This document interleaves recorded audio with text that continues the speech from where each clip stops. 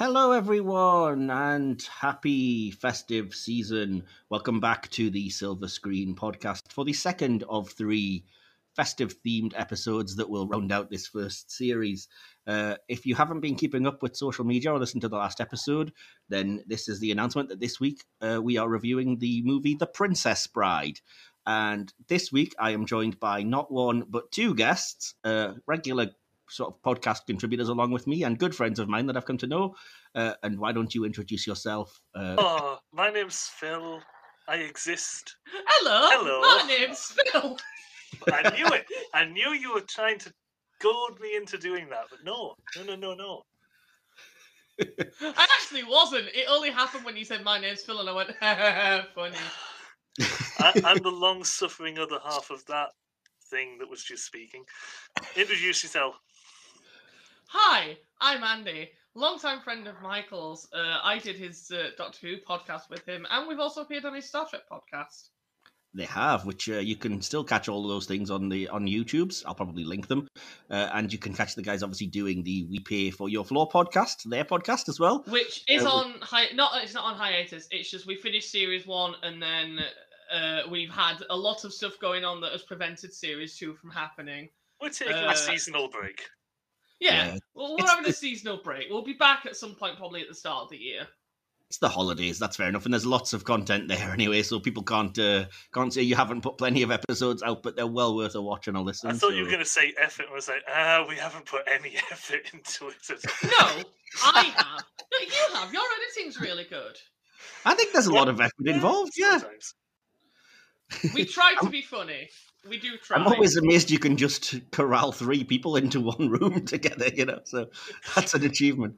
Well, it does help that our co-host is our upstairs neighbour, so... True. Hence the title, We Pay for Your Floor. Indeed. First of all, I just wanted to start by asking how you know the film, because obviously, I should say, we've all seen this. This isn't something that we came to new, I presume. Is that right? Yeah, this was something that my dad showed me years and years ago. Right. I can't even remember when, but it's something that has just always been sort of lurking in the shadows of my mind. It's just somebody will say something and I'll just suddenly think of a reference to it. Like Inigo Montoya or Vasily Inconceivable. We'll get into that more later. Absolutely, yeah. But yeah, it's just something that seems to have always been there. That's fair enough, and I won't judge you for your particular Count Rugen choice of what's the word I'm looking for?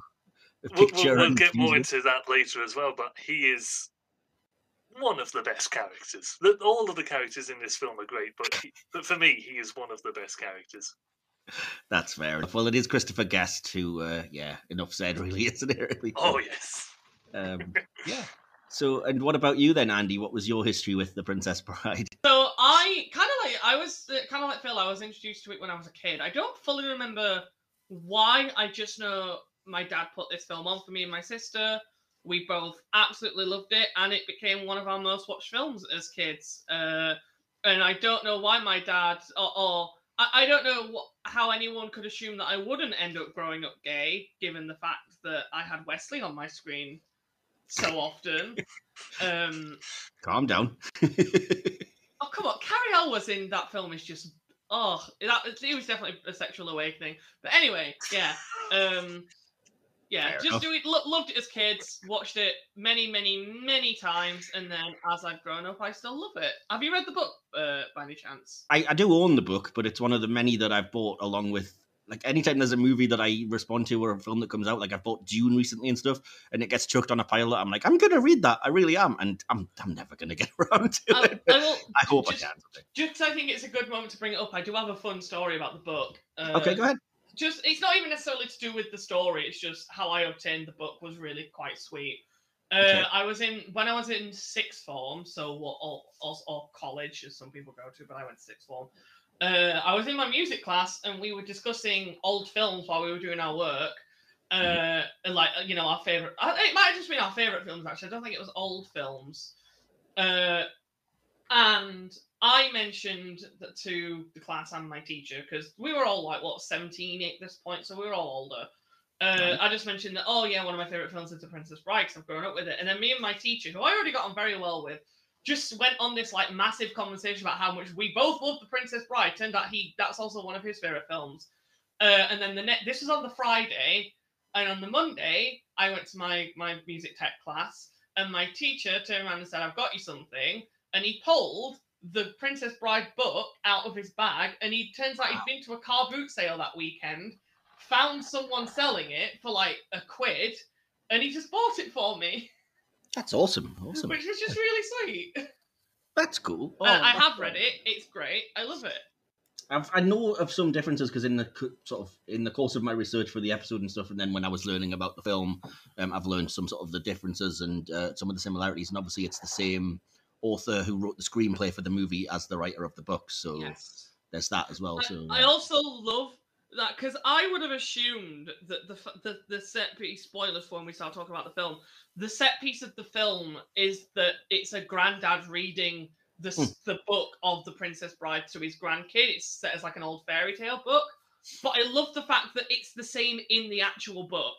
Yeah. Like in the Princess Bride book that exists that you can read, it is exactly the same set piece of a granddad reading the book to his grandkid. It's really sweet, and I love that they kept that in. Oh, that's very nice. That's sweet. I have a bit of a story about that as well, which I may as well drop now, because why not?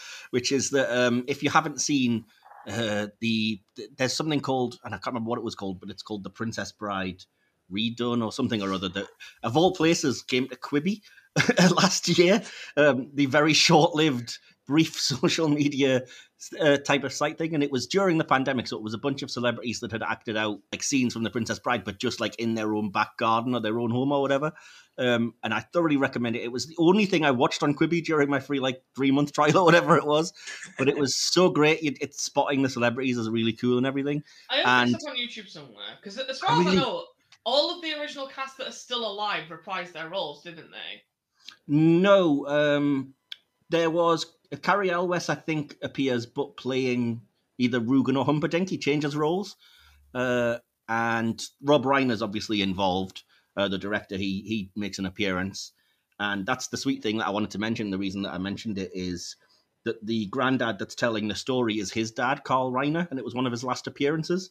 Oh, that's sweet. So it's kind of really sweet on that level as well. Wasn't Matt Lucas in it, or am I misremembering that? It's possible. I don't remember him being, but it's entirely I remember when it was first being announced and they were coming out with all the cast announcements. I'm sure Matt Lucas was in it. I'll have to check. Fair enough. Let me just say, it was directed by Jason Reitman, who obviously recently directed Ghostbusters Afterlife. I say it was directed by him. It basically means he just pieced together the home video stuff that people sent in.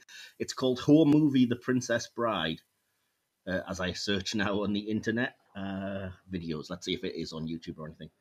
Yes, it is. The Princess Bride Home Movie Full, 1 hour, 7 minutes. So there you go. Everyone, follow the link that I'll put in here.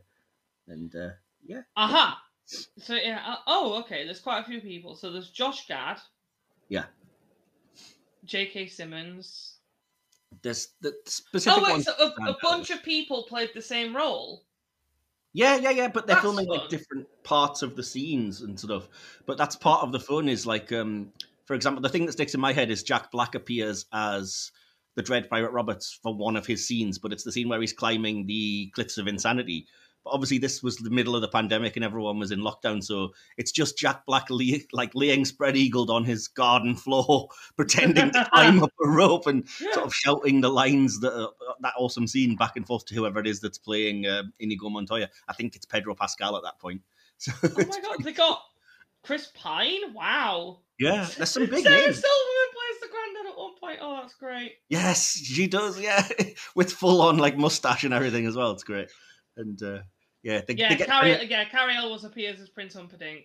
That's what I thought. Yeah, they get Jennifer Garner to do the lady who boos as well with the most ridiculous homemade old age makeup.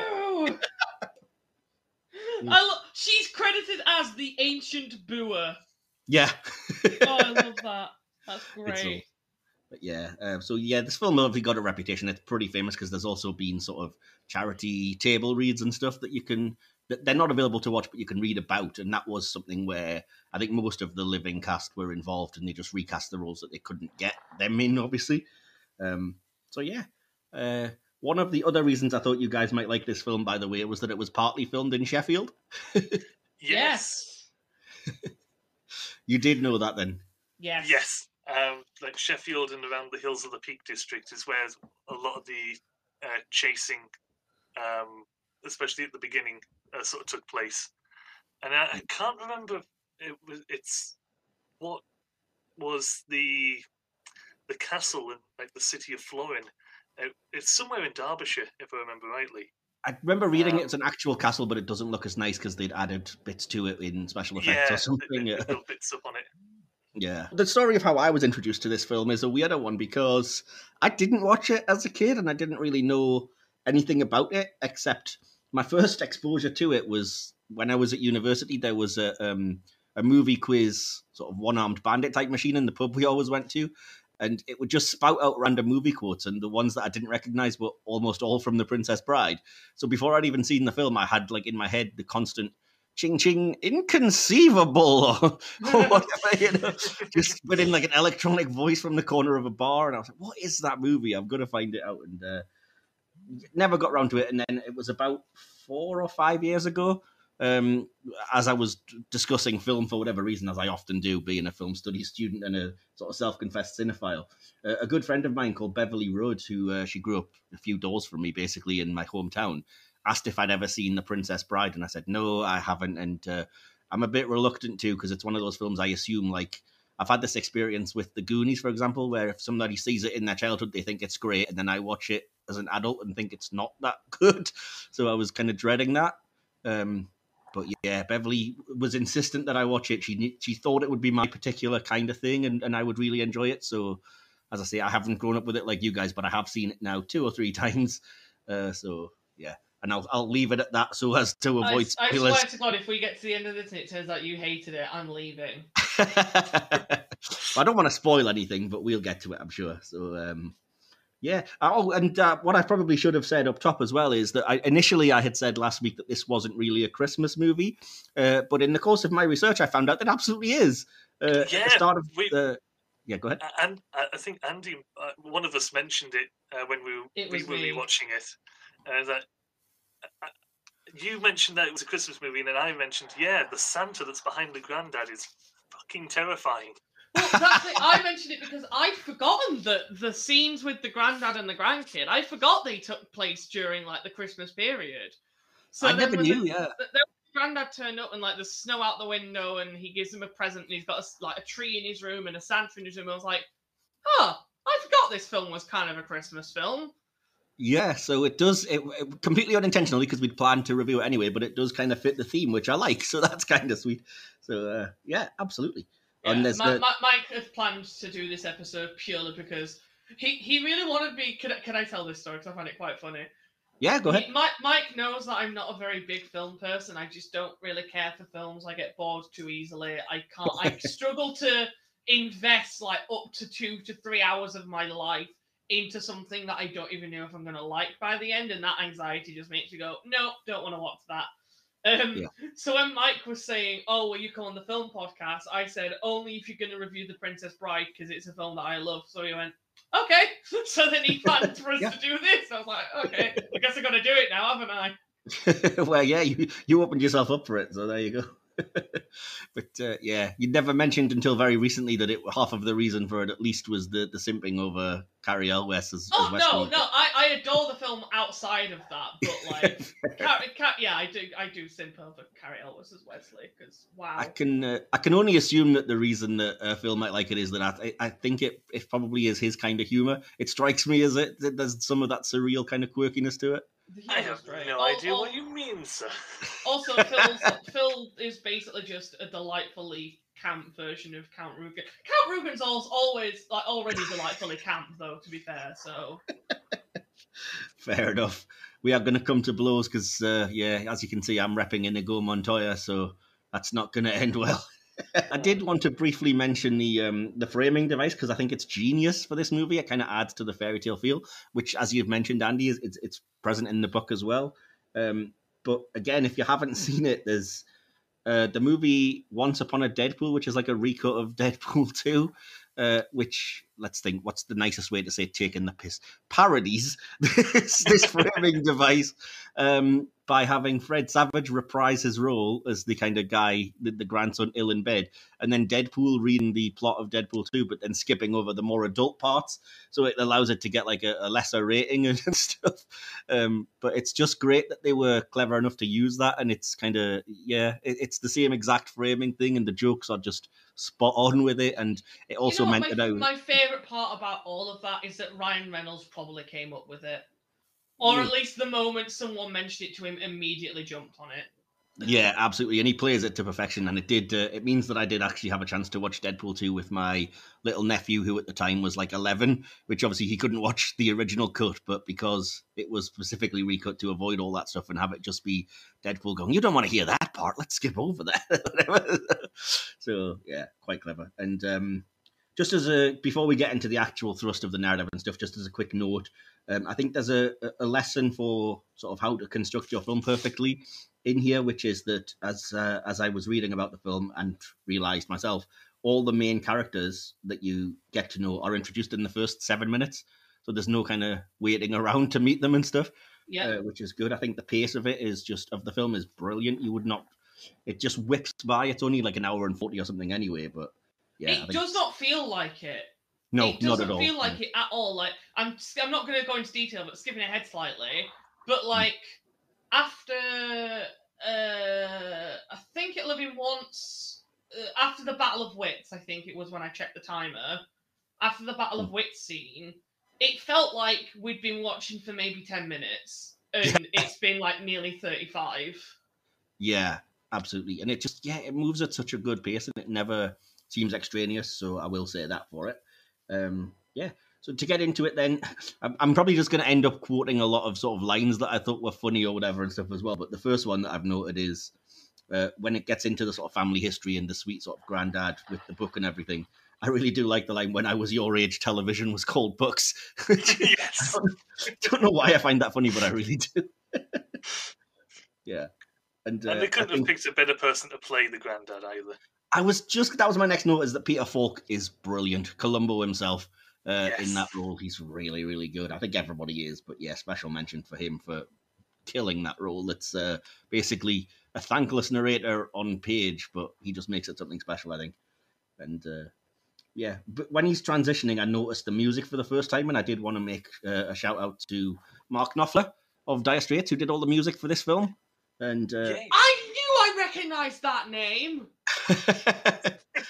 Do you guys know the story of the one requirement that he gave to Rob Reiner to do the music? No, go on. It's an interesting story, and he swears he was joking, but he says that when Rob Reiner approached him, he said he would do it, provided that Rob Reiner puts the baseball cap that he wore in this is Spinal Tap somewhere in the movie. So it's actually on the Fred Savage's bedstand or whatever behind him, the exact baseball cap. So he actually did do it. And absolutely brilliant. Again, Mark Knopfler has since said he was only joking, but he got his own way, so why not? Yeah. Yeah, I think that's great. And then it surprised me how quickly a lot of the kind of setup of Wesley and Buttercup's relationship is, and the whole idea of, I thought it took way longer to introduce that when he says, as you wish, he's really saying, I love you, kind of thing. It's kind of literally right at the start. It is, yeah. Because I was like, I thought that was a bigger... Yeah. They set the scene, introduce the main characters, and then just let the silliness happen. It gets going really quickly. It does, absolutely. But aside from all of that, though, which again, great performances, dialogue and everything, shout out to, again, Rob Reiner for the gorgeous direction when he has them framed against like the sunset and all of the various sort of moments of framing and the great sort of countryside shots and stuff in the film, I think. Yeah, I made a note that I love the opening establishing shot of the hills that it has. Yes. It just looks so pretty.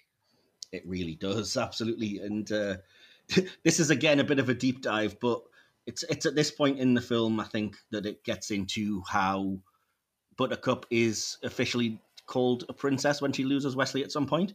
And again, in the course of my research, I found out that this is a plot point from the book that's dropped from the movie, but that it does basically involve where Humperdinck can choose whoever he wants to marry, but she has to be a princess, so he kind of just makes her a fake princess of a fake land. Yeah, basically.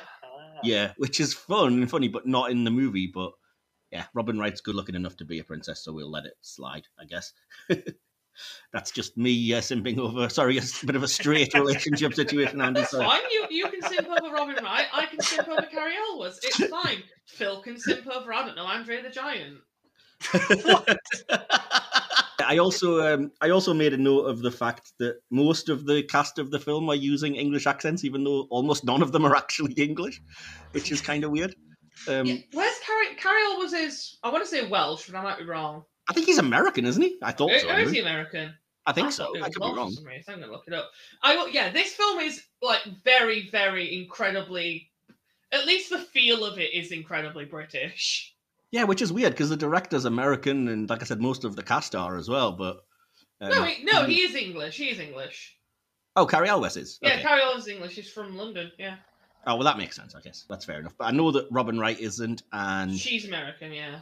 Yeah, but she's putting on like a fake accent, and obviously Christopher Guest isn't, although he is now a lord of someplace in England. Weirdly, I know Andre the Giant was French.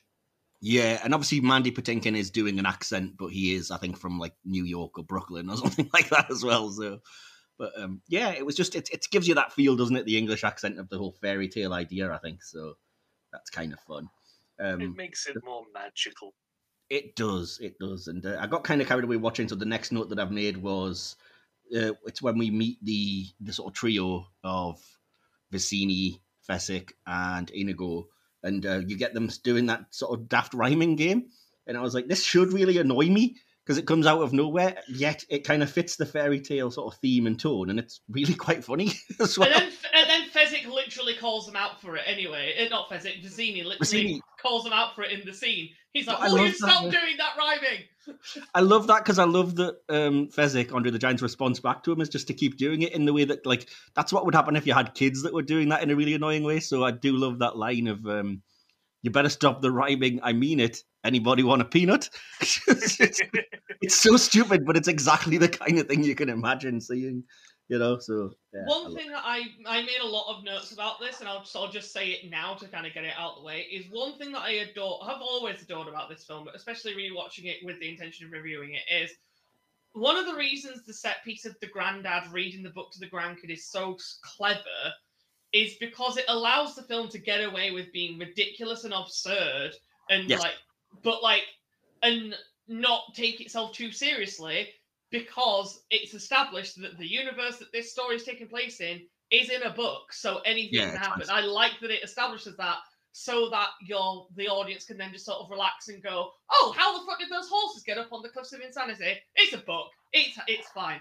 Like, exactly, yeah. It's a fairy tale, exactly. That's the greatest mystery of this entire story. Is how did they get the horses up there? I want to imagine that they tied ropes around each individual horse and hoisted each one up the cliffs of insanity, and then all the soldiers as well, each one slowly up the cliffs, and they still managed to catch up with them.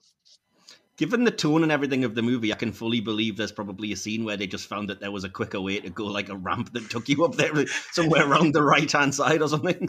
Yeah, just like a big wooden sign with an arrow pointing shortcut this way. Exactly. And I'd be fine with that. Because I did notice for the first time when I was watching this, I was like, hang on, who tied the rope at the top of the Cliffs of Insanity in the first place? And I was like, you know what? I'm not supposed to care about this, so I'm just not gonna. Don't worry about it. Yeah, exactly. It does not matter is the answer. Awesome.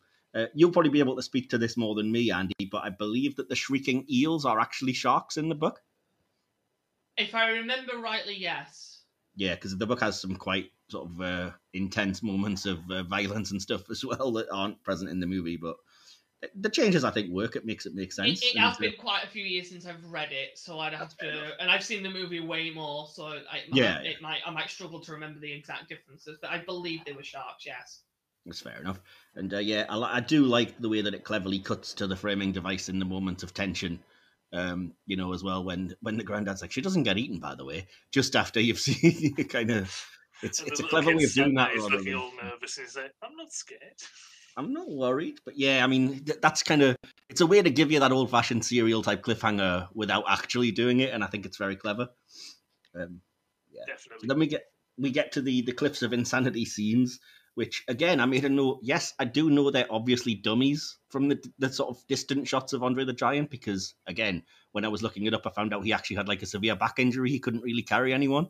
But again, I don't really care. So, yeah, it doesn't matter that Princess Buttercup is maybe wobbling around a little bit on the back of him. Well, yeah, he's not going to carry 3 people, is he? I mean, it's understandable. It kind of just adds to the tone of the whole thing, I think. So, yeah, and this has some of the best lines, like one after the other as well. So, Vicini constantly using inconceivable, and then Inigo's line, "You keep using that word. I do not think it means what it's what you think it means." Yeah, I've used that on so many occasions in arguments watching the movie.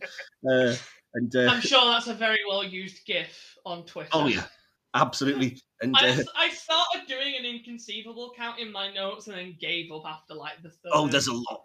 There's a heck of a lot. To say he's only in like the first third of the film. Holy shit, does he say inconceivable a lot? That's another thing. It struck me as like when I first rewatched it after watching it the first time, I was like, oh yeah, he's killed off relatively early. It's like a third of the way into the movie. For some reason, I had visions of him being in the movie way beyond that point, because Wallace Shawn's really great in that role as well. So he absolutely sells every moment, and I think his presence is more than that. So kudos to him for that, I would say.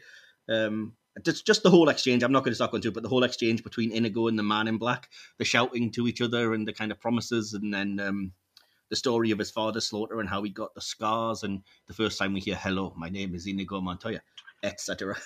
I put for my notes for this, I put actually, because I've actually been reading my notes. I've just been going over what you said. Let me just go through. A couple of things that I really liked in this film were, I love that the tension. I love that when the rope's being cut, it's like meant to be building, and the music implies that it's it's building up the tension. It's meant to be this big. Oh, is he going to survive? And then once we get that release of the tension, instead of it being like a shock value, it's just played for comedy. This film does that a lot, and I really like it. Yeah, that's what I mean. Like the way that it completely undercuts when he's shouting down, and they're having like an almost bitchy exchange with like, well, you could help if you want. Well, I promise you'll get up here safely. You know what I mean? And it's I put what was let me find my notes. I really like the line, only because it feels very resonant with today's times.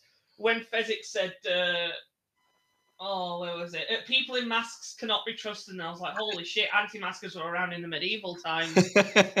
I made the same note, and I made the note later on as well that when the Dread Pirate Robert says, no, I just think masks are very comfortable. I think everyone will be wearing them in the future. I was like, ouch, if only you knew. I said the same thing. I put, so then we're coming up to, I put, this is possibly the best scene in the film. Not just the climbing, but just the whole sequence, scene, including the sword fight, but we'll get to there. So this is possibly the best scene in the film. The banter between Wesley and Inigo is just phenomenal. It's really funny and entertaining. From Wesley climbing the cliff to the sword fight, this whole sequence is just spectacular. And then I put, my name is Inigo Montoya. You killed my father. Prepare to die. What an icon. Yep. I agree with everything you just said. And then since we're going into it, I put, speaking of the sword fight, is this the best sword fight in cinema history? And I put, Jill Bearup certainly has it up there. She's a YouTuber who does stage I was sword about fighting. to mention Jill, yes. Yeah, she does stage sword fighting as like a hobby, and she has a YouTube channel where she goes through fight scenes in films and describes, either if they work really well or if they don't work, why they don't work. And awesome. She regularly praises this as one of the best sword fights in cinema. That's cool. I did do a deep dive into this sword fight as well, because of course I did. It's me. And I found out that the stunt coordinator who kind of helped to choreograph the whole thing is Bob Anderson, which is a name that you might know if you're a bit of a geek, because he also did the lightsaber fights in the original Star Wars trilogy. And he's worked with like Errol Flynn and some of the swashbuckling heroes of that age. And yeah, what impressed me is that Cary Elwes and Mandy Patinkin are doing every part of that fight except the flip that Inigo does. That's the only part that uses a stunt person. The rest of it is all entirely them. So that's dang impressive. And yeah, again, it's just such a good sword fight. And I love And even, like you said, even more impressive knowing that it's them and not stunt doubles from nearly That's what I mean, yeah. They had to learn it, and apparently that's the thing. It's reported by people that were behind the scenes and stuff that every minute they weren't filming, these two were practicing fencing so that they could actually get it right. So the effort's been put in, and I think that's cool. That's so cool. It is. And just a couple of great dialogue scenes. From before the start of the fight, just to go back a bit, I really do love the line. I think it's hilarious. You seem like a decent fellow. I hate to kill you. You seem like a decent fellow. I hate to die. Yeah. Exactly. And just the complete change of there's something you should know about me. I'm not left-handed. And there's something you should know about me. I'm not either, which I absolutely love, because there's an episode, this is a slight detour, but there's an episode of Star Trek, which Robin Hood type scenario. And the Sheriff of Nottingham is basically attacking Captain Picard playing Robin Hood and goes, "You should know something about me. I'm the best swordsman in all of Nottingham." And Picard starts kicking his ass and basically responds, "There's something you should know about me. I'm not from Nottingham." Which I think is clearly a reference to this Princess Bride scene. I love how that is used to build up the tension as well, because you've got it. It looks as though Inigo's about to be beaten, then he switches, and then the tension builds again as it looks as though he's about to beat Yeah, completely. Roberts, and then it switches again. This is great. Yeah. Just to finish that note off as well, I put following. Is this the best song in cinema history? It's just perfection from start to finish. The angles, the exciting changes in the set pieces while still staying in the same location, the constant one-upping of each other, the twist of them both using the non-dominant hands to start with. It's just superb. I adore the absurdity and comedy of it all, and I like how it leans into just how ridiculous it is and how like over dramatic it is. I also like this is to do with like a reason I like the film. I just find it funny that you can tell when the flip happens coming off. You know, when they swing on the bar. When Wesley swings on the bar, you can literally see the crash mat move. Yeah, there's a few times where you can see like mats or things like that have been covered with sand and stuff, but it's fine. Don't worry about it. I can't say I noticed at that point, but then I was so just impressed with the actual physicality of it. I was like, oh, well, I'm fine with it. And I did read something that somebody, because as I say, I was reading about the film and somebody had nitpicked about like, when Wesley lands, he's further away from his sword than when he reaches back to grab it. And I'm like, oh, who cares? That's really pathetic nitpickery, really, isn't it? Like, of course, it was not the same moment. It was a different shot. You know, the director's not going to know exactly how far he was. But anyway. Yeah, plus, it's a really cool sword fight. Yeah, exactly. No matter how far away the sword was, he got the sword. Fight exactly. Absolutely. Just roll with it. Yeah, that's absolutely right, yeah. But yeah, so we basically find out here that the prince has taken the presumably easy detour and he's tracking the princess who's been kidnapped. And then we get the second stage of the gauntlet for the Dread Pirate Roberts to face Fezzik, which isn't necessarily my best scene in the film, my favourite scene, but I do like that at least it explains that he's able to overcome him just because Fezzik's not used to fighting one-on-one. He's not used to taking on like 20 or 30 men at a time, whatever it is. So at least there's kind of some... used to the one-on-one combat anymore. Yeah, exactly. I agree it's weaker than the sword fight scene, but I still love it. And I particularly love the line where I think it's when they first agreed to just do it like hand-to-hand combat. So like he puts down his sword, Fezzik puts down the rock, and Wesley turns around and goes, "Yeah, we'll kill each other like civilized people." Yes, I do love that they at least, they make Fezzik kind of more moral in that way, because he's instructed just, smash his head with a rock, and he doesn't, and says, "I deliberately missed because I don't want to, we should do this morally." And then, like you said, the joke about, yes, let's kill each other like civilized men, which is, it's great. But then we get No, go ahead. Even before the fight, when Vasily runs off with the princess and tells him what to do when the man in black comes over the hill, hit him with a rock, is it? My way doesn't sound very sportsman-like. Yeah, sportsman-like. I love that he sort of calls it out. Yeah, absolutely. Awesome. So then we get to the next best scene in the film, which there's a lot of them, and that's the sort of scene with Vicini in a battle of wits, I suppose. Oh, it's so iconic. It's iconic, and it's so good. Wallace Shawn is just absolutely captivating delivering this. It's so... I could watch this just on repeat as a perfect example of like, there's not even anything that you could flag as being that funny or a particularly great joke, but it's all in the way it's played by the two of them, whether it's Carrie Elwes playing it dead straight or just Wallace Shawn going ridiculous with the whole, like, I haven't even gotten started. You could also presume that...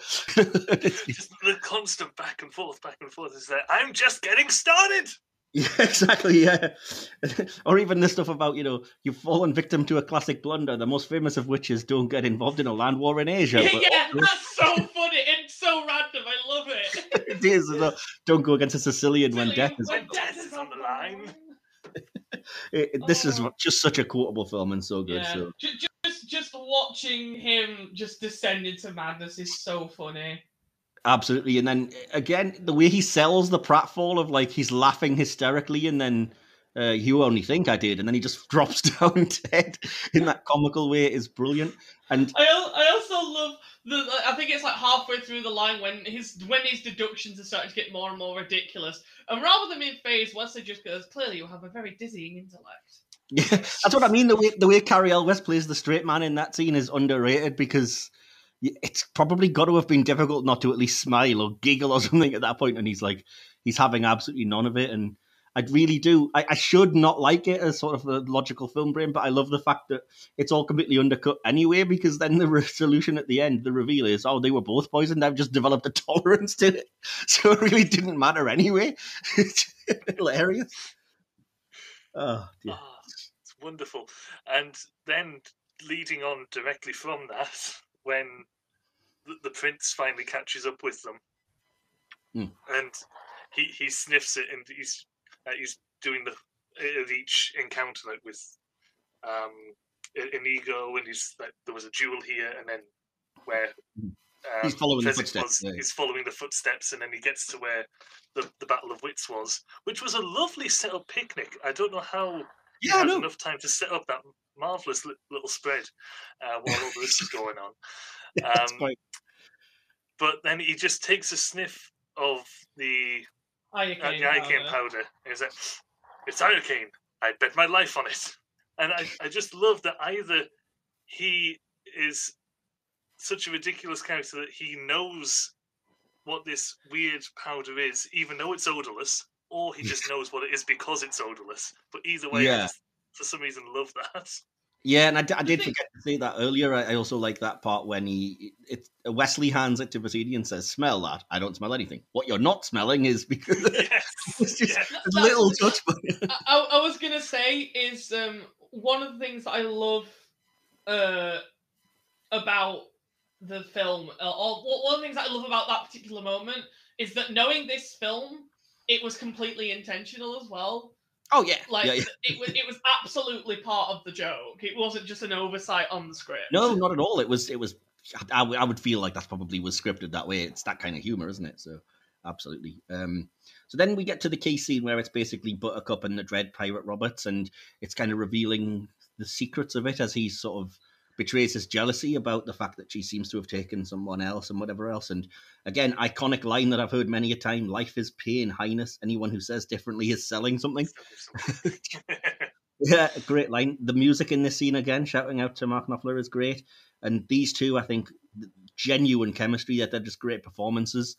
So her sort of like anguished, increasing sort of annoyance, and then, I would rather be dead without my love and you can die too. And then just the reveal as he's gradually falling down the hill from being pushed, as he says, "As you wish."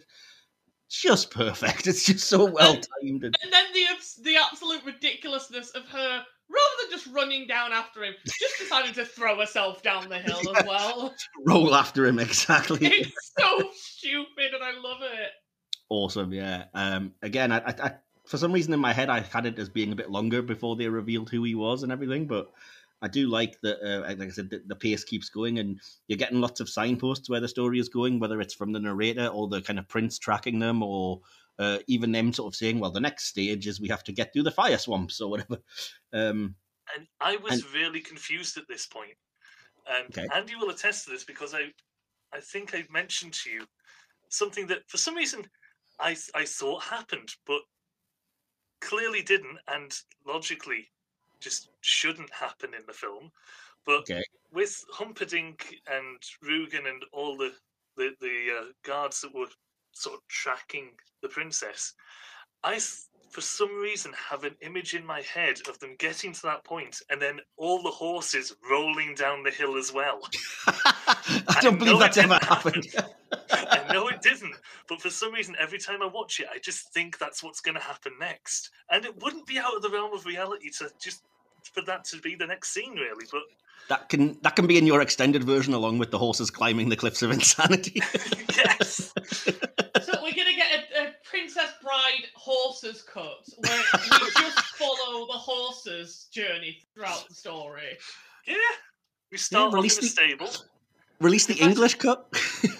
In fact, it's going to be it's all interlinked because Wesley was a farm boy, and there's going to be a horse that watched them, that was with them at the very beginning, and you follow the horse's story throughout the tale. And we can find out they're the same ones that Andre the Giant gets at the end from just off screen. Is this like that meme of George Lucas making a Star Wars show out of any minor character he can get his hands on? We get the Princess Bride that follows one of the horses on the farm that Wesley works on. Absolutely, yeah, the horse cut. It's gonna be. And then we find out that near the end, when Fezzik was in that Burning Man suit to scare the guards away, we turn out it was actually a horse. it was the horse getting involved in the plan. Actually, I'm a horse. And then at the end, when Fezzik's there with the horses to take them away, it was actually the horse that brought them to him. Yeah, the horses found Fezzik and just dragged him there. Awesome. Great work. Speaking of sort of amusing moments, what did you guys make of the scene with the kissing parts and the sort of distaste of the Fred Savage character with like, oh, the kissing parts again, get over it kind of thing? What did you make of that? I liked it. I thought it was funny and it was great how it came. It's especially for just quick moment of humor breaking up the action. Especially. I assume I can speak for the room here, but we've all been kids at that point. Kissing. It's just nice, light-hearted silliness, which is perfect. It is, but I like the way that it's completely undercut and it shows you how involved that he's got into it, because at the very end, the callback of it is, I don't mind so much. I don't mind. Yeah. You can finish the story, please. Yeah, exactly. It's really sweet. So that's awesome. And again, just a quick shout out of dialogue that's, again, I don't know why it's funny. It's so basic, but it really is. So, the fire swamps, we'll never survive. Nonsense. You're only saying that because no one ever has. Just how do you write lines like that, man? I want to know how. But yeah. Then we get into the fire swamps, and I have a bit of a vague sort of story about that, which is when they filmed the scene where Princess Buttercup's dress catches on fire. The first time they filmed that, the shot was ruined by William Goldman, who wrote the scene because he shouted out, her dress is on fire, because he was so involved in the actual reality of the movie. And forgot that it was meant to be on fire. Yes, forgot that he actually wrote that happens. Oh, that's funny. Which I do love. I can picture Rob Reiner being like, yeah, we know, you wrote that. It's meant to happen. We're doing what you told us to do. Exactly, yeah. The rodents of unusual size. You'll appreciate this, Andy. How much do they look like something that came straight from classic Doctor Who? Oh, yeah, that's what I was thinking when it was all happening. Really, they're straight from the talons of Weng Chiang, really, aren't they? Oh God, yes they are. I was just kind of like, well, at least they're not bubble wrap monsters bad. They are actually. I did read they are actually people inside of those costumes that are having little people, obviously, and that one of them, the one that has to bite Wesley, apparently got blackout drunk the night before and almost didn't make it to filming because he was arrested by a policeman who didn't believe that he had to be in a hurry to get to work to play a giant rat. Which I just think that's the sort of thing that belongs. That just feels perfect for this film. That's exactly what I was going to say. It seems to fit the tone of this movie. It just does, doesn't it? All stories around this film have to be that level of ridiculous. I kind of love it.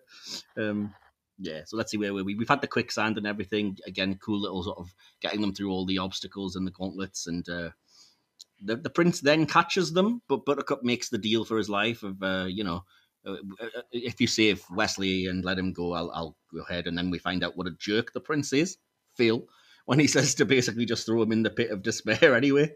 I love that he just, literally, Buttercup is stood right there. She's just made him promise to spare his life. And then in front of her, seconds later, not even quietly, he just says, throw him in the pit of despair when we get back. Yeah, but I do love as well that Wesley sees right through it, because at the very end when Rugen's like, come, let's get you to your ships, and he's like, we're beyond men of land. action. Yeah. Lives do not become us. Absolutely, yes, exactly, yes. I love a man who knows exact wording. Perfect. So there you go. So I did make a note here. I think that I should have said earlier again, the locations that they used for this film, and I'm not just biased because 90% of them are in England, but I think they're stunning. They just look incredible, as you guys have already said. And once again, yes. The pacing of the movie is excellent. It doesn't waste any moments of time. And now we get to Wesley has been taken hostage in the pit of despair, and we're introduced to the man with albinism, as he's credited, I think, played by the late great Mel Smith, who I always forget is in this movie. Yeah, it's only when he comes sort of wobbling down those stairs, it's like, wait a minute, I know that person. It's like, yeah. Holy crap, it's Mel Smith. As of Smith and Jones, or possibly Mel and Kim fame for this time of year, rocking around the Christmas tree video and all that. Or Father Christmas, if you watch that. It's a good film as well, little short film. But this is genuinely my favourite joke in the movie because it's so ridiculous, is that the way the character looks. Yeah, the way that he starts and he's like, you're in excuse me, you're in the pit of despair. And he just uses his normal voice. It's beautiful undercutting. It works perfectly. I was a bit sad to learn that Mel Smith never watched this film because he apparently had such a terrible experience filming because he had to have special contact lenses and they were apparently really painful. So he never wanted to relive it. I was like, oh, that's a shame. It's a really good movie, and he's great in it. So, then this is the kind of the weird scene, and it throws me every time when they say that Queen Buttercup is married or going ahead with it, and the kid's not believing it. As it cuts to the narrative, and then you get the ancient Boer that we referenced earlier, who's really funny but so cuttingly accurate as well. And I just forget every time that that's just a nightmare. Do you know what I mean? I did as well. Like when we were watching it the other day, I said, this isn't right. You just said that the king's dead. The king can't be dead because she kisses him later, doesn't she? Is this going to be another horse moment? I was really doubting myself for a bit and said, oh no, it was a nightmare. That's fine. Yeah, it's not absolutely. A horse. But I do like that the kid's like, when it's revealed to be a nightmare, he's like, you see, Grandpa? And Peter Falk's performance of, yeah, just shut up. Yeah, I love the dynamic shift of the granddad being the one to want to read it and the boy not being interested, to the boy then being extremely interested and the granddad being like, oh, for fuck's sake, do I have to keep going? Let me get on with it. Let me get through the story. We've got a bus to catch in half an hour. Yeah, exactly. So yeah, then in reality, outside of the dream, the prince says that he's going to call off the wedding and send his 4 fastest ships to find Wesley, and Buttercup's believing it and everything. But again, I did remember that this was a complete lie because I remembered the clever reveal later that when he says, all of my ships will be there to celebrate, apart from your 4 fastest, and sees through it in that way, which I just love. Yeah, I did make the note that at one point during the rewatch, I was like, I kind of wish Buttercup wasn't so much of a damsel in distress in this film, but I will say it's nice that she is at least shown to be very smart in the way that she dresses down the prince and stuff, and sees through him in those moments. Yeah, she she starts off physical action, but she does have a lot of moments with words, which is good. I think there's some subtle character growth as well, because she starts off as a bit of a bitch. The way she's like, hey, farm boy, get that for me, or get this for me, or whatever. And I'm like, yeah, she's kind of not the most likable. That kind of disappears in the first couple of minutes, though, once the...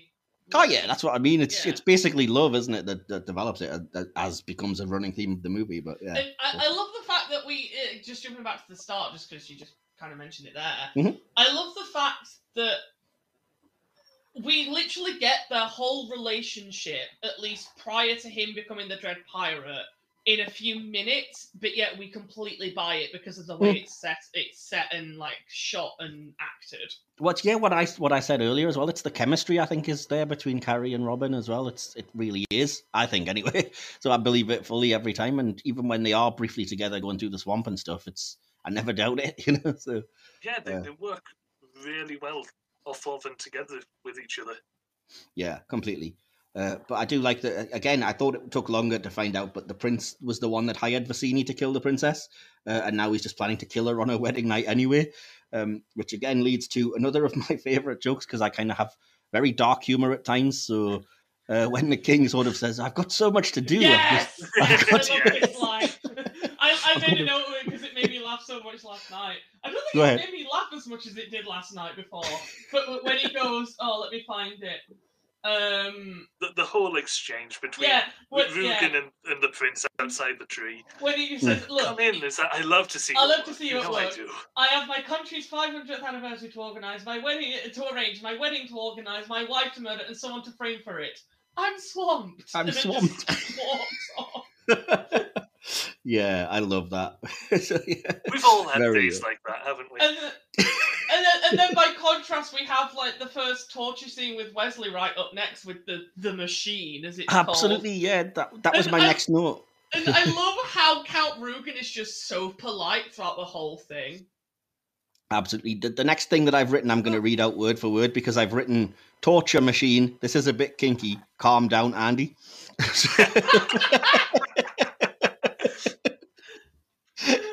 It kind of is. That kind of machine, Andy. It's for science. You know what It does say it's sucking him, to be fair. You know what the funniest part is, though? I have a line that says, where was it? The next note after the one about the I'm swamped line is, "Oh yes, shirtless Wesley." Nice. Yeah, the machine itself doesn't make a lot of sense, the whole idea of like sucking life out of you and whatever, but it fits the fantasy tone, so again, I don't really care. I made that note. I never got how the machine worked as a kid. Still don't really get it as an adult, but it's absurd because it's absurd, but it works fine given the setting, and I love how polite and pleasant Count Rugen is during the whole exchange. Yeah, completely, absolutely. And I love there was the bit right at the very end. It's like, now tell me how you feel. Yeah. Just moans. It's like, oh, interesting. Yes, exactly. I daresn't go over this.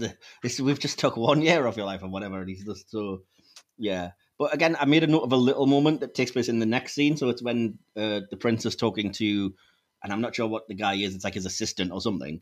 And it's so subtle, but they basically have a little dance where he puts his arm on the armrest, and then the prince shoves it off and puts his own arm on, and it's like it's just physical comedy. I'd love that. Yeah, again, without explicitly stating, because the film doesn't really stop and exposit loads of stuff. So he sort of explains he wants the forest emptied and sends the brute squad. Yeah, there's a Spaniard giving him trouble, and Fezzik is on the brute squad, so it all comes together kind of nicely in that way. And I do love that it's a callback to the rhymes when Fezzik meets Inigo, and that's how he knows it's him, which is great. Yes. Yeah. Callbacks. And I like that it's the narration that gives you the exposition, so that's how they kind of come together with their plan, and they know they have to get past the guards, but then ultimately they need the man in black as they know him. So just really good plotting, I think. So we've mentioned already that I like, again, how clever Princess Buttercup is to see through the whole ship, except you're fastest.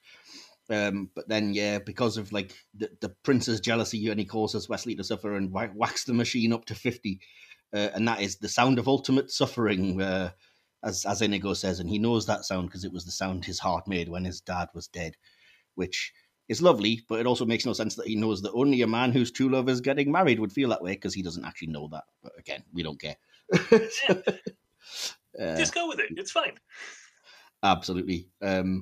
Yeah, I did read about this scene as well, that William Goldman, when writing the book, says that he was never intending to kill Wesley off, but he just found himself writing the words, "He lay there dead." And then apparently, like, when he first wrote it, went off and cried for 5 minutes because he didn't, like, he wasn't sure what was happening or what to do about it or what have you. So I was like, wow, that's intense. But yeah, I see where you're going with this. But, that's why you need a miracle. Absolutely, but it's also great that kind of echoed in the kid, because he just really doesn't like that, and he's like, "He can't be dead, can he, grandfather? Who gets Humperdinck?" Yeah, and then the grandpa revealing, without lying, which I love at the end, that nobody gets Prince Humperdinck, he lives, and the kid's assumption that, oh, that means he wins. But again, as we find out, there's more truth to that than that. So yeah, that's awesome. I have to talk about this very next scene, which is the introduction of Billy Crystal and Carol Kane playing Miracle Max and Valerie. But Billy Crystal, this is just such a perfect casting choice. They both are. I think they're both great. So yeah, they go to buy the Miracle from Miracle Max, and just every bit of this, I can only assume a lot of it's probably improvised, but everything from, I've seen worse to, love is the best thing apart from a good MLT, mutton, lettuce, and tomato salad. And when the tomatoes are just so ripe, it's it's just like, you're probably right. A lot of that is probably Billy Crystal just going with the flow, just riffing with whatever's given to him. Exactly, but on a sort of script level, I do love that he's looking for a noble cause throughout, and then the very ultimate reveal is, if you save him, Humperdinck will suffer, and it was him that kind of fired Miracle Max, so it's like, that's your noble cause, Yeah, that's it, I'm on the job. Absolutely, and again, famous lines that I had no idea where they were from until I saw the movie. Have fun storming the castle. Yeah. And then, again, slightly less famous, but just afterwards, think they'll make it? They'll need a miracle. Yes. It's great, isn't it? So yeah, I love the fact that they sort of say that that Wesley was mostly dead rather than fully dead. Yes, it's very. It gave me another one of my favorite comedy lines of the film when he said about when they're mostly dead, they can be brought back to life. When they're all dead, there's only one thing you can. Oh yeah, with all dead, there's only one thing you can do: go through the stuff and look for loose change. Yes, exactly. Yeah, I almost missed that one. Yeah, absolutely. But again, I love the callback when he gets given the miracle pill, and then obviously Wesley sort of comes back to life, but he's flopping about all over the place, and it says, "Take it easy, you've been mostly dead all morning." Great. And then even it's just great body comedy with Fezzik and Inigo taking turns just flopping Wesley around to get him to where he needs to be. Absolutely, and by Cary Elwes as well, as I'm saying, the way that he's just letting his head drop completely. I mean, that takes some doing, you know what I mean? So you've got to respect it. Great acting on all of their parts, but it's so funny. Yeah, and again, I love. I don't know why, but in particular, the shot of like Inigo trying to get him to see the guards, but because of the way his body is, he just sort of his head just rolls back so he can see, and then just flops forward when they put him back on the ground. It's absolutely. So funny. Yeah. I love that everything It's a little bit later, but the way that when Fezzik has to go help Inigo break the door down, which is so funny, because Inigo's like slamming into the door like 8 times, and then Fezzik just comes up and punches it, and it breaks. But when he leaves Wesley, he just sticks him in that suit of armor to hold on to. It's so stupid. Absolutely. Well, I do love that Fezzik is so optimistic, because every time he moves, he's like, you see, you moved a finger, you moved your arm, that's got to make you happy. Yes. So great. And underrated Mandy Patinkin comedy in the line when he's like, let me explain to you. No, it's too much. Let me sum up. Yes. We don't have much time. Yeah. Yeah, which is great. So I love all this kind of between these characters. It's again great little chemistry and comedy moments. And then that brings us to another huge name cameo that I always forget about. Peter Cook appears in this movie. Marriage! Marriage is what brings us together. Arrangement. Yes. I have been to 2 weddings this year, and both times this is all I could think of. Literally, the first one I went to, I was at the ceremony was starting.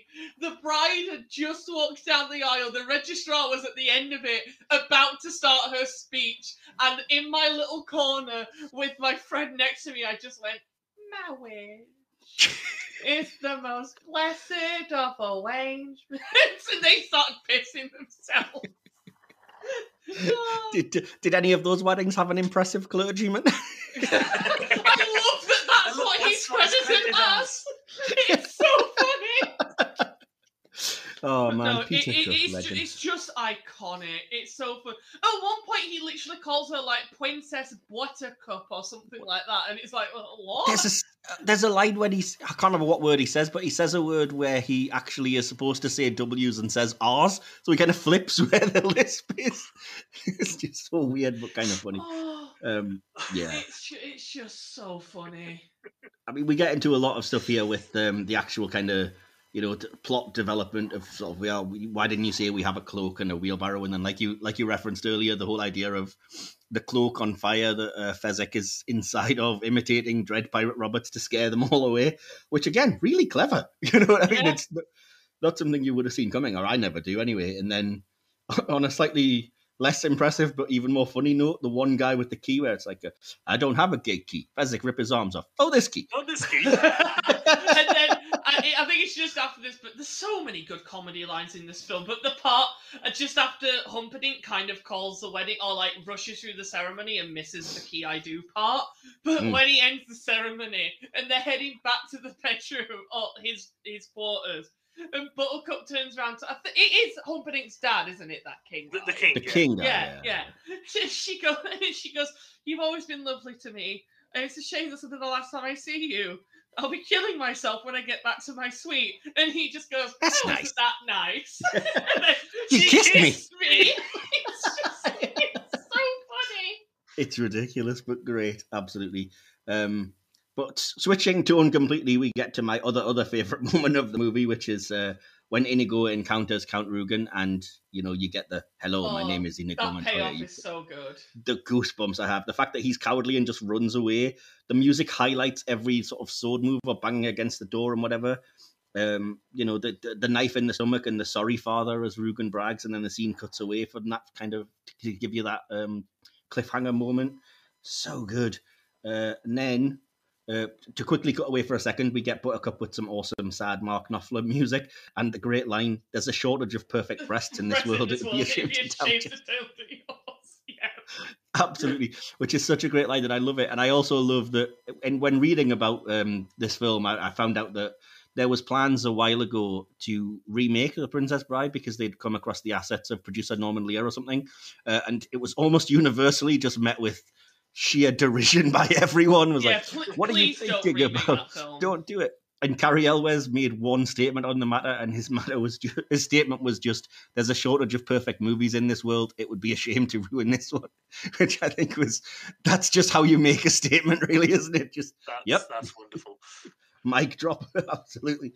So yeah, I love that. Switching back to my awesome moment, I like that Inigo virtually starts chanting his line, the whole "My name is Inigo Montoya, prepare to die." Got me really pumped up, and I love that he returns exactly the wounds that were inflicted on him, the 2 shoulder wounds, the 2 cheek wounds, and then even the knife to the stomach at the end.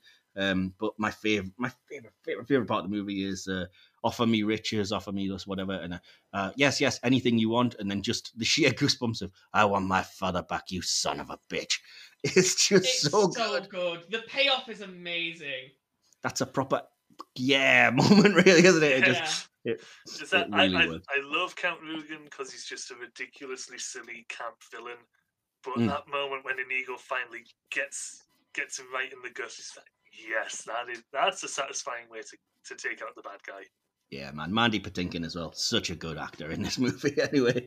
So, yeah. So then we get the kind of explanation when Wesley's on the bed that, you didn't say I do, so you didn't do anything. You're not really married. Isn't that right, Your Highness? And then switch to him, obviously revealing he's in the room.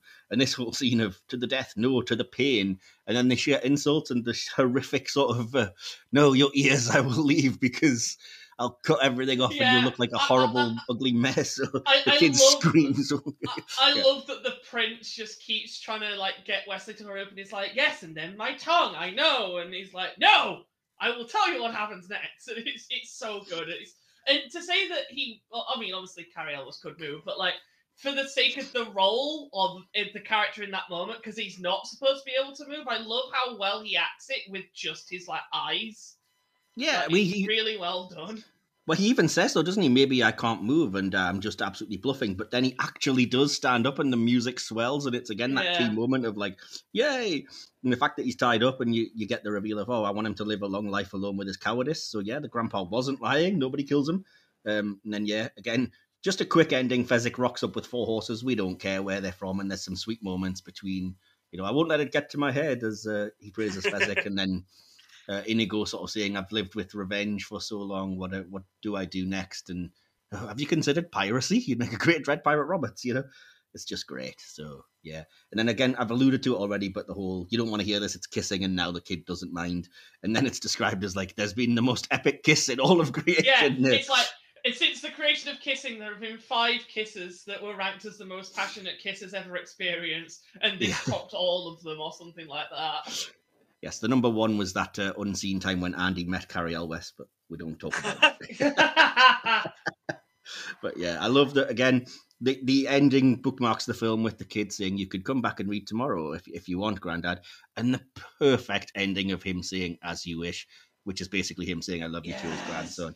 Such a sweet moment. I love literally everything in this film has a perfect full circle. Yep. Like the payoff of the Dread Pirate Roberts explanation gets paid off because then he gives it to Inigo, and then the resolution of the Inigo and Count Rugen plotline and the As You Wish, and it's all so good. This film is amazing. I love this film so much. I love that it has old-fashioned sort of British sitcom type starring screens for everyone as well. Yes. And shout out to the song Storybook Love by Mark Knopfler, which is so good, which is the song playing over these end credits as well, which I love it. I absolutely love it. So yeah. Did you guys have any last notes before we jump to conclusions and whatnot? That was one thing that I forgot to mention from a cinematography point of view. Oh, go for it, yeah. This was back when Inigo and Fezzik were going to find Wesley, the Man in Black, when he was strapped to the machine after he'd been set to 50. And Inigo's just there in the woods. He gets his sword out, and he's down on his knees, and he calls to his father to help guide his sword. And the shot is one of the most beautiful shots in the entire film. It's that low angle, looking up at him with the light streaming in behind him, just glistening up at the sword. That is such a wonderful shot. And there's so many shots like that, yeah. Then you have the absurdity of him actually using his sword like a fucking compass, and it's so funny. And it sticks into the tree. Yeah, and the fact that you think it's like, oh, it just went into a tree, and then it turns out that it actually did do what he wanted it to do, and it's like, what the fuck? It's great, but there's so many scenes like that. As I said, the scene that struck me for the first time was the scene of Wesley and Buttercup's first kiss on the sort of hilltop with the sunset. It's just so... It could be a painting. That is beautiful. Yeah, absolutely. Awesome. So we will jump straight to the conclusions in that case and the score out of 5. So since we started introducing you first, Phil, why don't you go first for your conclusion and your score? Very well. Even though it's easy to forget that this can be classed as a Christmas film, its setting at the time of year doesn't really matter. This is a perfect film to just stick on and watch any time of year, whether it's mid-July, late December. It's just one of those nice... It's a random Tuesday afternoon. Yeah, a random Tuesday in February, why not? But it's just, as much as I can think of describing anything like this, it's a film that just feels like a nice warm hug. You put it on, it's something safe and fun. It's going to entertain you. You know the bad guy's going to get sorted out in the end, and you can just sit there, relax, and just roll with the silliness. And it's easily a 5 out of 5 for me. Awesome. Andy, then, do you want to give us your conclusion and score? Unlock my screen so I can read the conclusion I had. Fair enough. So I put conclusion. I just adore this film and everything about it. It's just utter perfection. The acting is a perfect blend of serious and camp that lends itself sublimely to the comedy that runs throughout the entire film. Carrie Elwes in particular is astonishing as Wesley. The casting choices across the board are pretty much perfect. The direction is simple yet effective with some beautiful establishing shots of settings and scenery, particularly during the first half, as well as some beautiful close-up shots, such as the kiss, or like Phil mentioned, the Inigo shot with the sword. There's too many iconic scenes to count, but the sword fight between Wesley and Inigo is probably the standout for me. The choreography, acting, and pacing are perfect. The action is exciting and fun, and the constant comedy just adds to it. The cutting back to the granddad reading the book to his grandson is a perfect way to keep the film grounded in reality and allow the story to get away with its absurdities in a very clever way. Brackets. I also love that the same thing happens in the book. It's just a phenomenal feel-good film that strikes its balances perfectly. It doesn't take itself too seriously, which works absolutely in its benefit, and is highly entertaining from start to finish. Easy 5 out of 5 for me. It's one of my top 3 films of all time, and I cannot recommend it highly enough. Awesome. Fair enough. We've delayed it long enough, so the moment of truth, I have to give you my conclusion. Yes, go ahead. And then overall for the podcast. So, my conclusion. Something really special. I guess there's a chance it may not connect with everyone, but it hits for me on every level. The film captures the feel of a fairy tale like you remember from youth or feelings of love, adventure, and whimsy. There's a kind of magical touch at work that makes everything shine, from performances to music to mise-en-scène to plot and dialogue. There's expert direction from a highly underrated director who has, in my opinion, made some of the legitimate best movies ever, including this. Brimming with effervescent charm, sparkling chemistry, highly quotable and funny while still pulling you in to get you really invested. There's a shortage of perfect films in the world, but this is definitely one for me. And I also said 5 out of 5. Way! So, is again, this the first perfect scorer? I'm not sure. It may be. No, I did include the Spider-Man 2 review, which also got a perfect score. But that was only between 2 people. No, it was 3 of us, because it was me and the MCU Corner to Corner podcast, which, to be fair, was probably a bit biased having us all review it, but fair. Again, that makes the overall podcast score 5 out of 5, perfect score. So I think we all thoroughly recommend this film, and shout out to my friend Beverly Road, who clearly knows me really well because she knew that I would love this film, and when I finally got around to watching it, I absolutely did. So thanks, Bev, for doing that for me. So you guys want to shout out your social medias or anywhere people can find you and stuff? When I'm stretching, yes. Phil, you go first. Always to make it about you. Oh dear. So you can find me at Crazy Pilf. Don't ask. But on pretty much anything. I feel like that could sum our relationship up perfectly. Don't ask. Yeah. Don't ask. Don't worry about it. That's become my mantra. Is that your version of I'll explain later? Pretty much. It's just don't ask. Don't ask. Don't worry. It's fine. It's fine. Everything's fine. Crazy Pilf on pretty much everything. Twitter, YouTube, the bottom of the biscuit barrel, wherever you may want to find me. Usually the bottom of the biscuit barrel. Everywhere else I lurk and maybe interact on the odd occasion, as the other two can probably attest. Andy. Yes?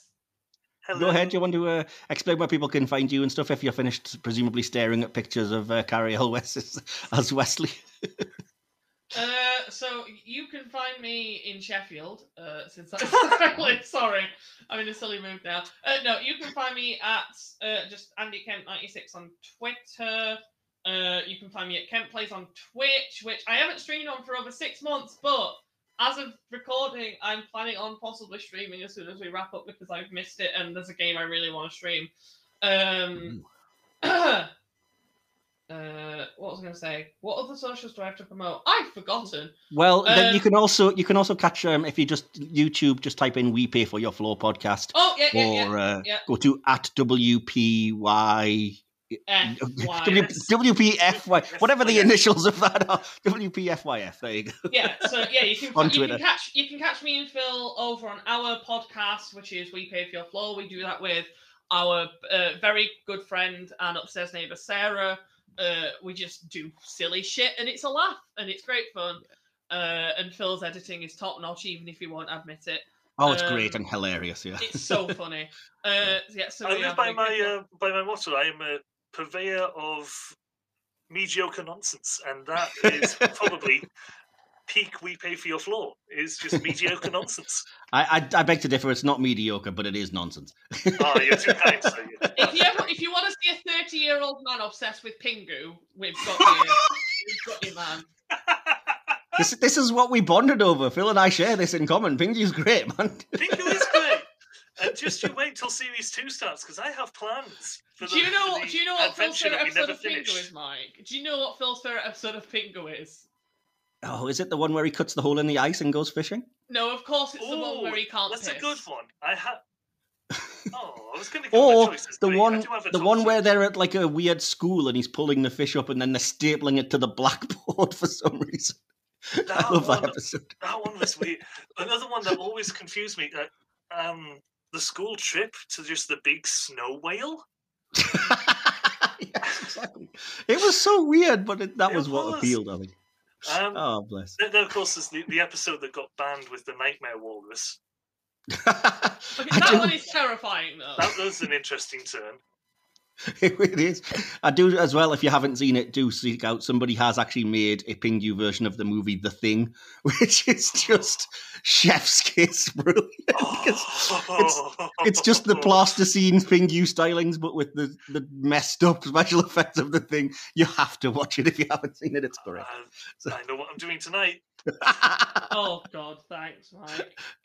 Sorry, but you're streaming. You won't care. But yeah, you can find me at Iron Mike Wilson on Twitter. Just my name, Michael Wilson, everywhere else. The podcast is at podcast_screen, which you can probably see on the screen right now. And join us next week for the last episode of this series and the last before the holidays, where I will be joined by at Kelly's Encanter, aka the Last Centurion, another Doctor Who fan on Twitter.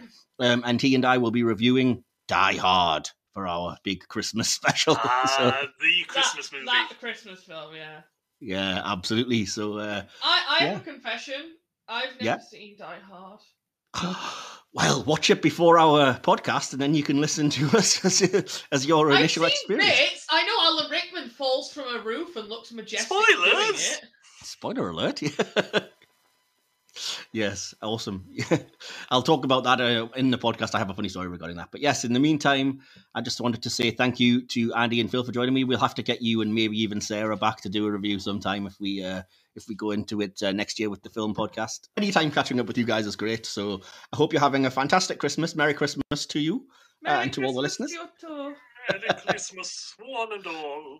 Yes, God bless us, everyone. And join us again next week for the last episode of this series. And oh, yes, one last bit of business then, and that is the regular audience response section. As usual, I put a message onto my social media just asking, what are your thoughts on the movie The Princess Bride? When did you first see it? Do you find it magical or overrated? Share opinions below.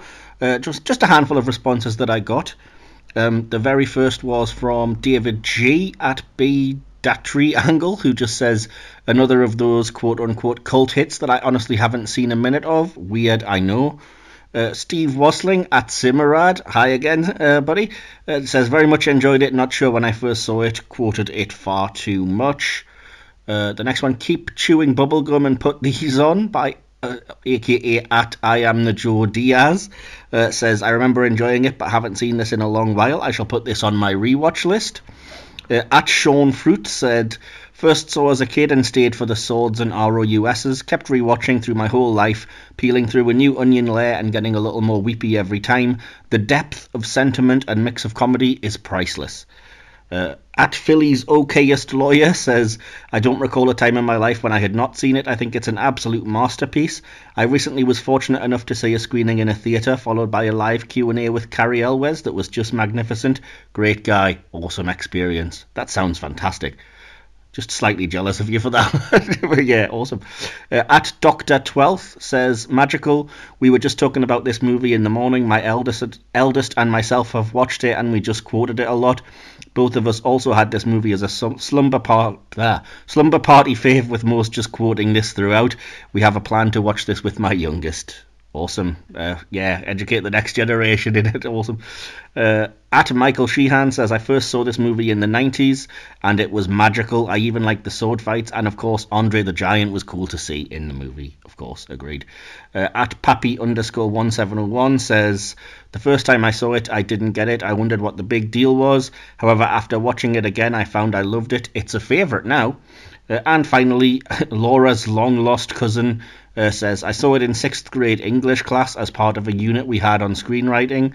I fail to understand why it's considered a must-see, so I guess you could say I think it's overrated, but I like it overall. Certain moments live in my head rent-free, and they shared a gif of the rodents of unusual size. So, slightly mixed, but certainly no negatives, I think, there. So, I would say it's still a very popular movie, and obviously our rating speaks for itself with a perfect score. So thank you so much yet again to Andy and Phil for joining me on what I believe has been probably one of my best recordings and fantastic episode.